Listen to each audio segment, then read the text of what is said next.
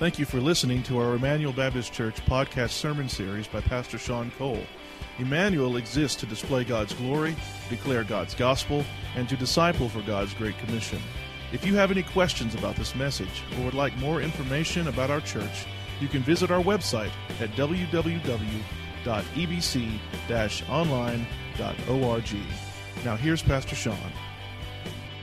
First graders and on down, you may now leave for Children's Church. First grade, we're going back to our original plan since the kids are done with their music. The rest of you can turn to Psalm 98.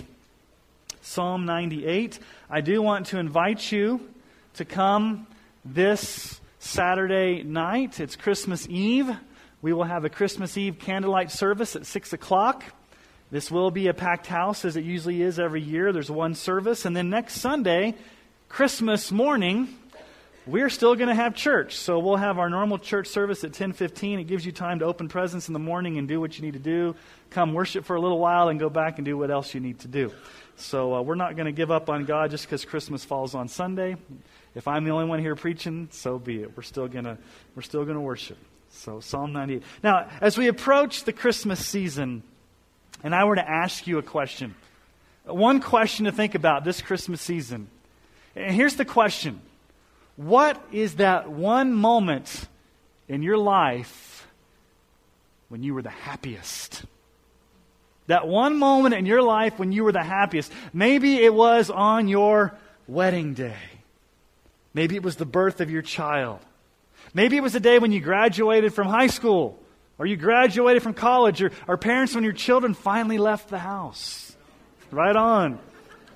Maybe it was your first paycheck, the day you got that promotion, the day that you got that new job. Maybe it was that the happiest day of your life was sitting on a beach without a care in the world, just listening to the waves. Or maybe your happiest day was skiing down a snow-capped mountain with fresh powder and the world is just perfect. Your happiest moment. How many of you guys remember that very annoying song from the 1980s by Bobby McFerrin, Don't Worry, Be Happy? I hate that song. Don't worry, be happy.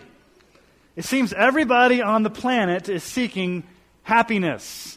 Now, I did a Amazon search this past week on Amazon.com, and I looked for book titles with the word happy in them, and it came up with over 22,000 books with the word happy. Our Declaration of Independence tells us what? Life, liberty, and the pursuit of happiness. And just a side note, our founding document never guarantees happiness. The pursuit of happiness is what the founding document tells us. I did a Google search on the word happiness. Came up with over 3.3 million hits. I found a site called How to Be Happy. So I thought, okay, let me go there and find out how to be happy. Number 1, be optimistic. Number 2, follow your gut. Number 3, make a lot of money. Number 4, have good family and friends. Number 5, smile. Number 6, forgive. And number 7, make new friends. I feel much better now, don't you? Worldly wisdom. Our world is obsessed with happiness. Everybody wants to be happy. But as we're looking over these 3 weeks leading up to Christmas, attitudes or responses of the heart that we as Christians should have, I believe as Christians, we need to take it a step further and not just talk about happiness, but true biblical joy. Joy. Joy to the world. Now, joy, if you're like me, joy is one of those hard things to define. It's rather elusive. I think we know what it is, and we know what it isn't. And joy is one of those things that we really, really want to experience. And so, today we're going to look at what does it mean to be joyful. Last week we looked at repentance. Today we're going to look at joy. Now, the song, Joy to the World, is considered by many to be the most popular Christmas carol of all time. Joy to the world, the Lord has come. Now, it was written in 1719 by Isaac Watts. It was based on Psalm 98, the psalm that we're going to look at this morning. But here's an interesting thing about Joy to the World. We often think it's a Christmas carol, but do you realize when it was originally written, it was written to celebrate the second coming of Christ? It's really an end times hymn, not a Christmas carol. It was kind of morphed later on into a Christmas carol when it was put to music during Handel's Messiah, and we've got Joy to the world. So we're going to look at the lyrics of Joy to the World, and we're going to look in depth at this pretty short hymn, Psalm 98, to discover joy. But before we do that, I want to think about, how do we define joy? How do you really define it? Jesus says in John 15:11, "These things I have spoken to you, that my joy may be in you, and that your joy may be full." Joy is something that Jesus gives to us. Jesus gives to us His joy. He wants our joy to be full. He wants us to experience the fullness of His joy. Galatians 5:22 through 23, you're probably very familiar with this. The fruit of the Spirit is love, joy, peace, patience, kindness, goodness, faithfulness, gentleness, self-control. Against such things there is no law. Joy is given to us from the Holy Spirit as one of the aspects of the fruit of the Spirit. So joy is something that's supernatural. It's not something that you and I can produce within ourselves. Jesus has to give it to us. The Holy Spirit gives it to us. It's produced deep within us. Joy is something that this world cannot really understand. It's something that really only true believers who've been saved by grace through the gospel can understand, because it's supernaturally given to us through Christ. And so here's my definition of joy. Now, there's probably better definitions out there. I guarantee you there's better definitions. There's probably more comprehensive definitions. But here's my best effort to define joy. Okay, are you ready for it? Here's joy. Joy is a deep-seated sense of peace, contentment, and satisfaction in Christ alone, regardless of circumstances, that rests in the unchanging grace of God. Now let me unpack this for you. Joy is a deep-seated, it's deep-seated. It's not surfacey. It's not plasticky. It's deep-seated deep down in our heart. It's a sense of peace. The peace that passes understanding. The peace that comes from Christ. It's a sense of contentment. A sense of satisfaction in Christ alone. Not in things, in Christ alone. And it's not regardless of our circumstances. You could be going through the worst of circumstances and still have joy in your heart, because it rests, and that's a key word, it rests in the unchanging grace of God. When we think about joy, we often think about something deep down in our hearts. When we meditate upon God's goodness, when we meditate upon God's greatness, we feel joy. But do you realize that all throughout the Scriptures, joy is meant to be expressed? It's meant to come out, if you will. It's meant to be sung. It's meant to be shared. It's meant to be told. It's meant to be preached. It's usually done in corporate worship. Do you realize that the psalmist says, make a joyful noise? Does he ever say, think a joyful thought? No. Now, it doesn't mean that we're not supposed to think joyful thoughts, but almost every time you look at the Psalms, it's make a joyful noise. It's got to come out somehow. Now, we can think happy little joyful thoughts, and that's good, but almost all throughout the Scriptures, it's meant to be expressed. It's meant to come out. If you are a Christian and you've experienced the joy of the Lord, you can't hold it in. It's got to come out. And so here's the question for us this morning. How does it come out? How does this joy express itself? How do we articulate joy? Do we just walk around with joyful thoughts and people read our minds? Are you joyful? I don't know. It hasn't come out. I can't read your mind. It's got to come out. Luke chapter 2, 8 through 11. In the same region there were shepherds out in the field keeping watch over their flock by night. And an angel of the Lord appeared to them, and the glory of the Lord shone around them. And they were all filled with fear. And the angel said to them, fear not, for behold, I bring you good news of a great joy. The Greek word there is mega, a mega joy that will be for all the people. For unto you born this day in the city of David is a Savior, who is Christ the Lord. This is the angelic announcement that the shepherds received, that the birth of Christ is to be good news. Why is it good news? Because it's the announcement of Christ coming to save us from our sins. And it's a good news of what? Great joy. Christmas is to be a time of great joy. It's a time to shout joy to the world. Are you ready? Here we go. Joy to the world. Oh, good. Some of you are actually shouting it. We'll sing it here in a minute. Joy to the world. The Lord has come. Let earth receive her King. Let every heart prepare him room. And heaven and nature sing, and heaven and nature sing, and heaven and nature sing. The hymn tells us to prepare Him room. How do we do that? How do you prepare room in your heart for Jesus this Christmas? How do you express joy to the world? How does it come out in song? How does it come out in your attitude? How does it come out in your speech? We declare it. Now let's look at Psalm 98, because Psalm 98 was the impetus for Isaac Watts to write Joy to the World. And we're going to look at this psalm, and really from this psalm, I like the way the ESV really does it, because it kind of gives you a natural break the way I think the Hebrew text does. And we find 3 primary reasons to be joyful.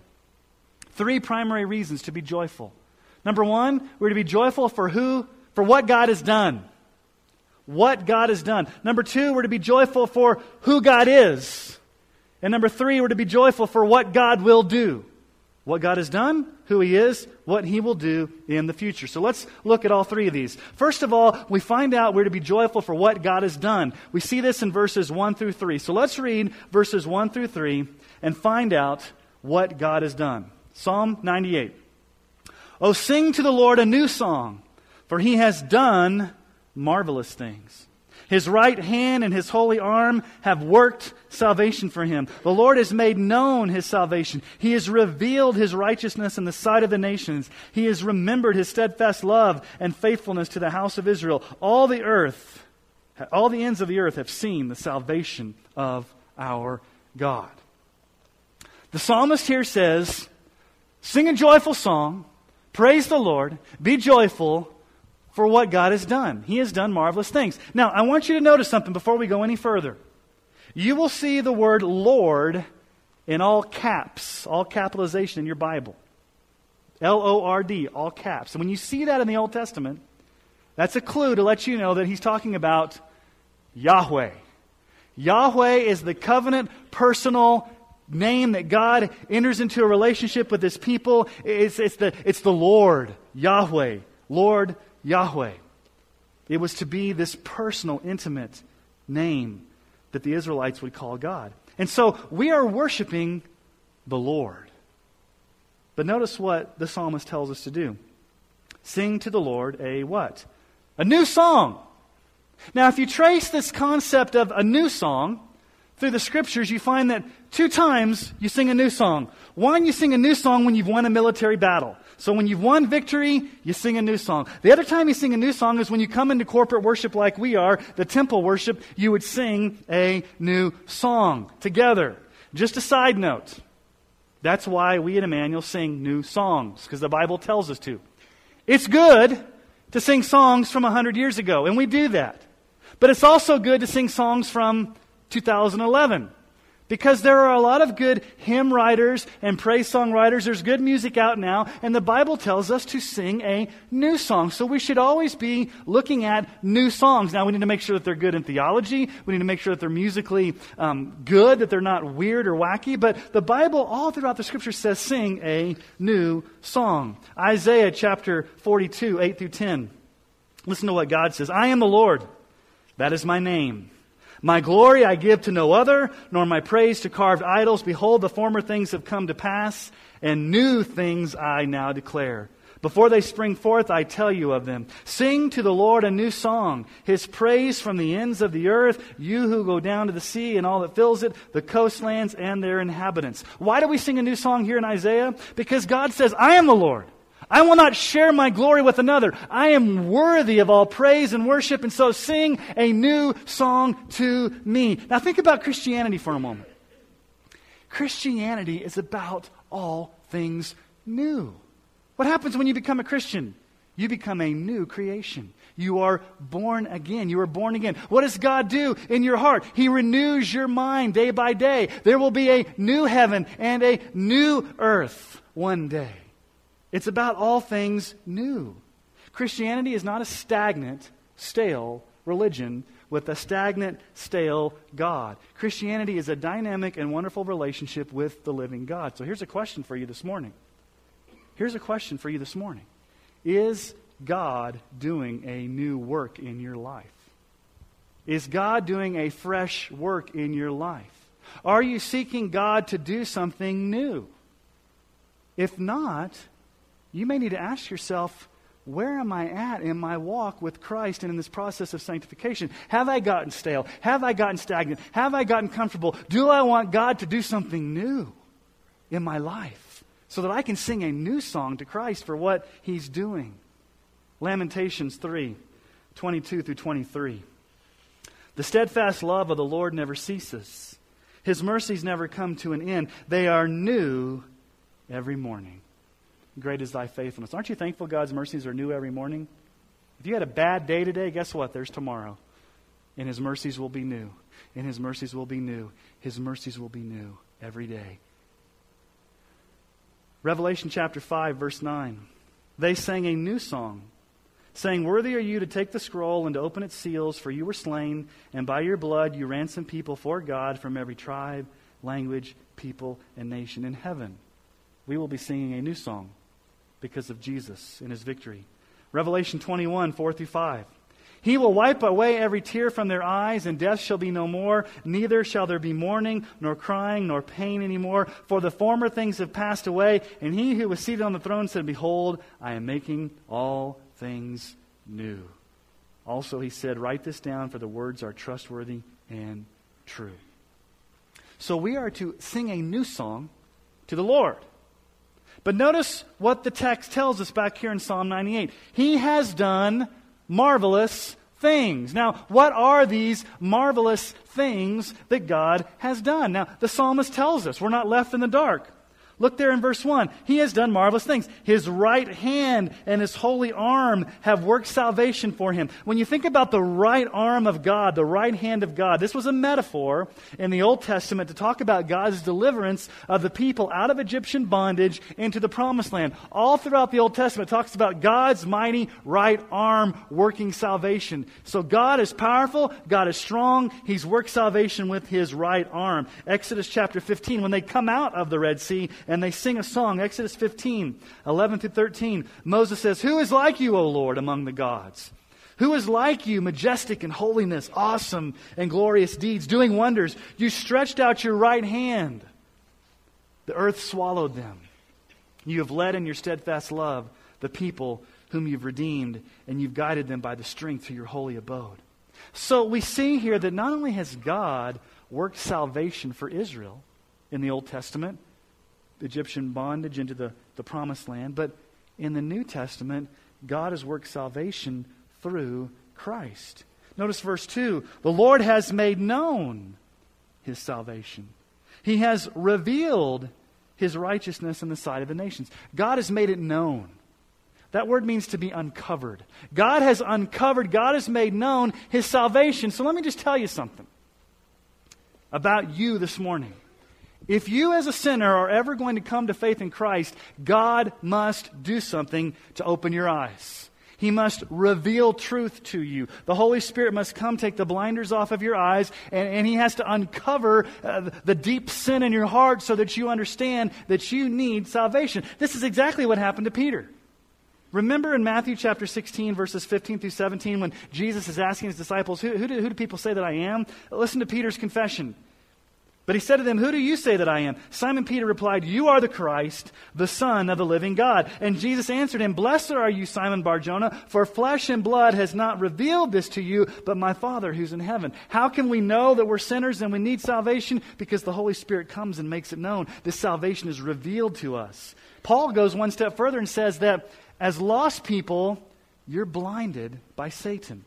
2 Corinthians 4 through 6. He says this, in their case, the God of this world has blinded the minds of the unbelievers to keep them from seeing the light of the gospel of the glory of Christ, who is the image of God. So Satan has blinded the minds of unbelievers from seeing the glory of Christ. And then what happens? Verse 5, well, what we proclaim is not ourselves. We're not preaching ourselves, Paul's saying. We preach Jesus Christ as Lord with ourselves as your servants for Jesus' sake. So here's what happens. When lost, dead, blind people hear the preaching of the gospel, guess what God does? Verse 6, for God, who said, let light shine out of darkness, has shone in our hearts to give the light of the knowledge of the glory of God in the face of Jesus Christ. Just like Genesis 1:1, when God said, let there be light, God says, let there be light in the heart of a sinner. The light bulb turns on, the blinders come off, and a sinner sees the glory of Christ because salvation has been revealed to them. This psalm says God has made known His salvation. But not only that, look at verse 3.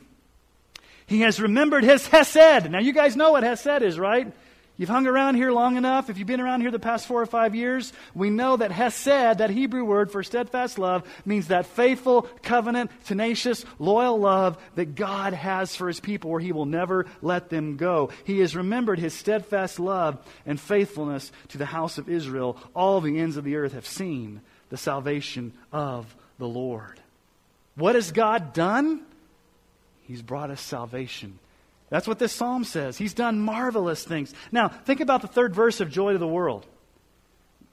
No more let sins and sorrows grow, nor thorns infest the ground. He comes to make His blessings flow, far as the curse is found, far as the curse is found, far as the curse is found. Now, what in the world is the curse? If Jesus has come to make His blessings flow, to remove the curse, what's the curse? Do you realize that when Adam and Eve sinned, they brought a curse, or God pronounced a curse upon all of creation? Our creation and all people are under bondage of decay. That's why there's wars. That's why there's famine. That's why there's pestilence. That's why there's tornadoes. That's why there's earthquakes. That's why there's genocide. That's why there's slavery. That's why there's marital infidelity. That's why there's dysfunctional relationships, because in this world, the world has been cursed. But Jesus has come, and in His death on the cross, He's done something about that curse. Now, one day, when He comes back, it will totally be dealt with. But on the cross, Christ broke the curse. Listen to Galatians 3:13. Christ redeemed us from the curse of the law by becoming a curse for us. For it is written, cursed is everyone who's hanged on a tree. So why should we be joyful this Christmas? Because of what God has done. What has God done? He has done marvelous things. What marvelous things? He has brought us salvation through Jesus Christ to break the curse of sin. Now, I'm going to think about this for a moment. If this Christmas, your salvation does not bring you joy, then there's something wrong with you. I'll just say it right out. If you do not have a deep-seated sense of joy, peace, contentment, satisfaction in Christ alone, regardless of the circumstances, by resting in His unchanging grace for you that was most clearly established through the death of Jesus Christ on the cross, there's something wrong. Because the gospel of Christ and your salvation should bring you the greatest sense of joy. And it needs to be expressed. Not just thought about, not just felt, but expressed, sung, articulated, shared. It needs to come out to others. Now, the first reason we are joyful is because what God has done. He's done marvelous things. But secondly, we are to be joyful for who God is. We see this in verses 4 through 6. Who God is. Let's continue reading. Verse 4, make a joyful noise to the Lord, all the earth. Break forth into joyous song and sing praises. Sing praises to the Lord with the lyre and the sound of melody, with trumpets and the sound of the horn. Make a joyful noise before the King, the Lord. Make a joyful noise. Now, we don't quite understand what it means to make a joyful noise.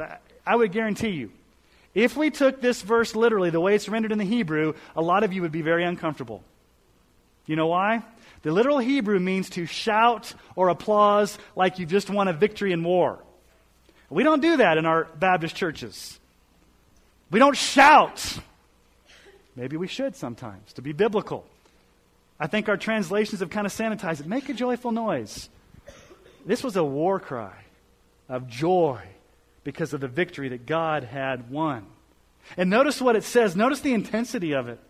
Verse 4, break forth. Burst forth. Let it come out. Don't hold anything back. And then use these instruments. Use the lyre. Use the cymbals. Use the what else is in there? I got to read. Trumpets. The sound of the horn. all of these amazing instruments to do what? Go tell it on the mountain. Why do we say go tell it on the mountain? We don't go think about it on the mountain.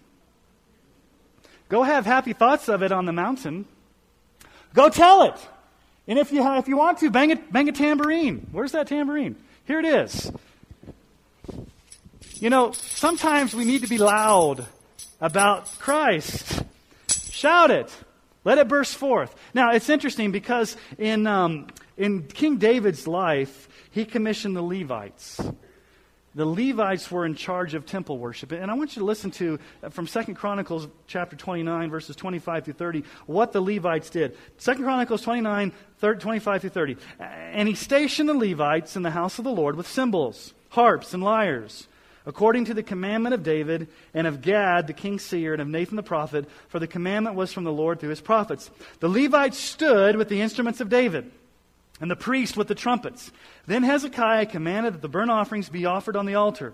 And when the burnt offerings began, the song to the Lord began. Also, the trumpets, accompanied by the instruments of David, king of Israel, the whole assembly worshipped. That's amazing. The whole assembly. There weren't people just sitting there with their hands in their pockets. I wonder if I should sing. No, the whole assembly worshipped. The singers sang, and the trumpeters sounded, and all this continued until the burnt offering was finished. When the offering was finished, the king and all who were present with him bowed themselves and worshipped, and Hezekiah the king and the officials commanded the Levites to sing praises to the Lord with the words of David and Asaph the seer, and they sang praises with gladness, and they bowed down and worshipped. That's pretty amazing that the whole congregation was involved, engaged in worship. But I want you to notice the change. In verses 1 through 3, it was to praise God for what He's done. Marvelous things. But notice in verse 6, it's to praise God for who He is. Make a joyful noise before the King. The King. Knowing that King Jesus is sovereign over all things, He's the monarch of the universe, He's absolutely sovereign, should give you a great sense of joy. A great sense of contentment, a great sense of satisfaction. Because here's the issue. No matter what happens in your life, Jesus still rules. Doesn't matter who's elected for president, Jesus still rules. Doesn't matter who's in Congress, Jesus still rules. Doesn't matter what happens with Wall Street, Jesus still rules. It doesn't matter if cancer infects your body, Jesus still rules. It doesn't matter if you lose your job, Jesus still rules. It doesn't matter if you have a really bad relationship, Jesus still rules. Whatever you can think of that brings you discouragement, that brings you fear, that brings you despondency, it doesn't matter because Jesus still rules. He is the King of Kings. Revelation 11:15. The seventh angel blew his trumpet, and there were loud voices in heaven saying, the kingdom of the world has become the kingdom of our Lord and of His Christ, and He shall reign forever and ever. That's from the Hallelujah chorus in Handel's Messiah, right there. He shall reign forever and ever. One of my favorite passages of Scripture, Revelation 19:11 through 16. Then I saw heaven open, and behold, a white horse. The one sitting on it is called Faithful and True, and in righteousness He judges and makes war. His eyes are like a flame of fire. On His head are many diadems. That's just another word for crowns. He has a name written that no one knows but Himself. He's clothed in a robe dipped in blood, and the name by which He is called is the Word of God. And the armies of heaven, arrayed in fine linen, white and pure, were following Him on white horses. From His mouth comes a sharp sword with which to strike down the nations, and He will rule them with a rod of iron. He will tread the winepress of the fury of the wrath of God the Almighty. On His robe and on His thigh He has a name written, King of Kings and Lord of Lords. Amen. Have you prepared room in your heart for this King? Side note. We don't make Jesus king. He already is king. Jesus is not some pathetic Savior over there waiting for the will of man to somehow exalt Him as king. He already is king by virtue of who He is. He's already Lord of Lords. We don't make Him Lord. We don't make Him king. What we do is we submit to Him as king. We bow the knee to Him as king. We surrender the white flag to Him as king. We repent and kneel before this king and trust Him for salvation. He's the King. So not only are we to be joyful for what God has done, marvelous things, salvation. Not only are we to be joyful for who He is the King of Kings. But thirdly, we are to be joyful for what God will do in the future. Verses 7 through 9 tell us that. Let the sea roar and all that fills it. Let the world and those who dwell in it. Let the rivers clap their hands. Let the hills sing for joy together before the Lord, for he comes to judge the earth. He will judge the world with righteousness and the people with equity. This is where we find that verse that says, let heaven and nature sing. It talks about it right there. What? Rivers clapping their hands. Now this is metaphor, right? Rivers clapping their hands. Hills singing for joy. The seas roaring. Joy to the world, the Savior reigns. Let men their songs employ, while fields and floods, rocks, hills, and plains repeat the sounding joy. Repeat the sounding joy. Now remember, this was not originally written to be a Christmas hymn. This was originally written to be a second coming hymn. So when Joy of the World talks about Jesus coming to rule and to reign, it's talking about the second coming of Christ to come and rule in judgment. Jesus came the first time to be Savior. What does Matthew 1:21 tell us? She will bear a son, and you will call his name Jesus, for he will save his people from their sins. Jesus' first coming, salvation. On the cross, cried out, it is finished, the finished work of Christ. Second coming, not for salvation. Second coming, judgment. To bring judgment upon the earth. The righteous judge. It says there, he will come to judge the earth. He will judge the world with righteousness and the people with equity. Now this may seem like a weird thing to be joyful about. I'm joyful that Jesus is coming to judge. You should be joyful. As a Christian, you should be joyful that the God of the universe is coming to make things right. If you're not a Christian, you should be fearful of the second coming of Christ. Because there will be a judgment. He's going to judge in equity. He's going to judge in justice. Notice what it says there. He will judge the world with righteousness. It doesn't say God will be fair. You don't want God to be fair. If God is fair, every single one of us would be sent to hell.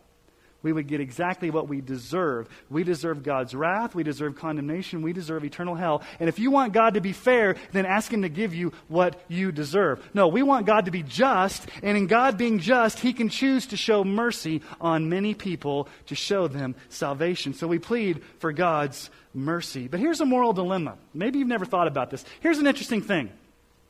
If you were to walk out of northeastern Colorado today and ask people a question, why are you alive today? Most people wouldn't say, you know what? I woke up this morning and I'm really just, I'm baffled. I don't understand why I'm not in hell today. Most people don't wake up and think, you know what? I should be in hell today because the God of the universe is a just God, and if I get what I deserve, I should be in hell. Nobody out there is thinking that, right? Most people are thinking, man, I'm waking up and I've got a crummy job, I've got a lousy wife, I've got bad kids, my life is terrible. God, what have you done to me? Most people don't wake up and say, man, I'm alive, I have breath, and I'm not in hell. Here's the moral dilemma that we need to come to grips with. There's a passage in Proverbs that says this, Proverbs 17:15. He who justifies the wicked and he who condemns the righteous are both alike an abomination to the Lord. Now leave that up there just for a moment. This verse tells us that if a wicked sinner is justified, meaning if a wicked sinner is accounted righteous before God, if a wicked sinner stands not guilty before God, if a wicked sinner is accepted before God, and a wicked sinner gets off the hook, it says it's an abomination to God. God hates it when wicked people get off the hook. Why is that such a moral dilemma? Because God does it every day. Every time a sinner comes to faith in Christ, God justifies the wicked. God does something scandalous. God takes sinners who are separated from Him, and through Christ, He can declare them not guilty. He can declare them accepted. He can declare them as innocent. Romans chapter 4, verses 5 through 8. And to the one who does not work, but trust Him who justifies the ungodly. There it is right there. God justifies the ungodly. His faith is counted as unrighteous. Just as David also speaks of the blessing of the one to whom God counts righteous apart from works. Blessed are those whose lawless deeds are forgiven, whose sins are covered. Blessed is the man against whom the Lord will not count his sin. Now, here's something we need to understand. God must punish sin. He will punish it. There's one of two ways, and I've said this many times, there's one of two ways God will punish sin. He's not going to brush it under the carpet. He's not going to wink at it. He's going to punish. He's going to mete out his wrath. He's going to pour out his anger in one of two ways. One, he's going to pour out his anger on his very Son, Jesus Christ, when he died on the cross, cried out, "It is finished. My God, why have you forsaken me?" Christ absorbs the full wrath of God. The punishment of God comes barreling down on Jesus. That's way number one. Way number two is eternity in hell. But either way, God will mete out his justice. Better to be connected to Jesus Christ and the wrath that he bore as your substitute than to suffer eternity in a place called hell, because God will punish the wicked. He will come in justice. He will judge the earth. 2 Thessalonians 1, 7 through 10 says this: "When the Lord Jesus is revealed from heaven with his mighty angels in flaming fire, inflicting vengeance on those who do not know God, and on those who do not obey the gospel of our Lord Jesus, they will suffer the punishment of eternal destruction, away from the presence of the Lord and from the glory of his might. When he comes on that day to be glorified in his saints and to be marveled at among all who have believed, because our testimony to you was believed." That's a scary passage of Scripture. That's not the Jesus the world talks about. It's not the feathered back hair hippie Jesus that walks around with pithy sayings and just loves everybody. This is the Jesus that comes back in flaming fire to inflict vengeance on those that have not bowed the knee to him as Savior and Lord. So knowing that all of your sins have been forgiven, past, present, and future, knowing that you stand innocent before a holy God, knowing that you've been acquitted before the God of the universe, knowing that because of Christ you are totally accepted by God, that in and of itself should be great cause for joy this Christmas, because the righteous judge of the earth will come on that day and he will say, "Well done, my good and faithful servant. Enter into the joy prepared to you before the foundations of the earth." If you haven't trusted in Christ, it will be a day of reckoning. If there was no final judgment, the holiness of God would be a mockery. We want judgment even as humans. We want all the wrongs that have been committed against us to be righted, don't we? And we don't go right those wrongs ourselves. We don't go take justice ourselves. We wait until the final day when God will come back and make all things new. He will make all things right. He will be the righteous judge. I don't understand all that. I don't understand how it unfolds. I don't understand how it's all going to work out. But I do know that Christ is just, God is just, and he will make all things new, and he will right all the wrongs. Do you have a sense, a deep-seated sense of peace, contentment, satisfaction in Christ alone, regardless of the circumstances, as you rest in God's unchanging grace, as you think about the second coming of Christ to rule and judge the earth? The final verse of Joy of the World captures this. He rules the world with truth and grace and makes the nations prove the glories of his righteousness and wonders of his love, and wonders of his love, and wonders of his love. In the midst of the righteousness of Christ, there's love. The wonders of his love. Have you this morning truly comprehended the height, the breadth, the depth, the width of God's amazing love? Has God's love, the wonders of his love, so filled your heart, so filled your mind, so filled your life, that you just have to explode? You can't not keep it in.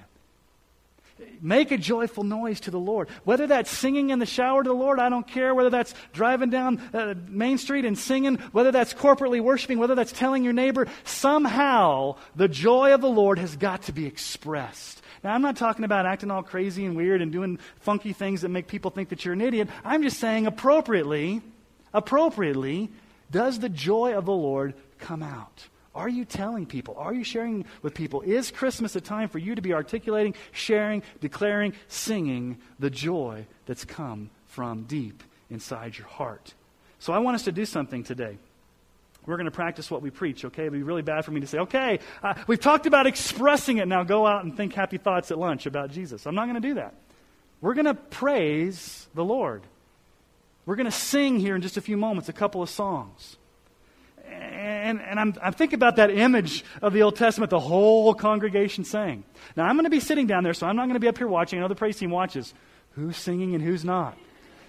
Does not say, sing on key. It does not say, sing on pitch. It does not say, have a beautiful voice like you're on American Idol. It just says, make a joyful noise. So, if it comes out, it's joyful. If it's from your heart. So I'm going to go into a time of prayer. Then after we pray, we're going to explode, erupt, sing praises to our great God as we think about joy to the world. So let's pray.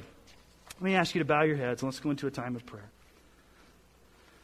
Father, thank you for the joy of the Lord being our strength, as Nehemiah says.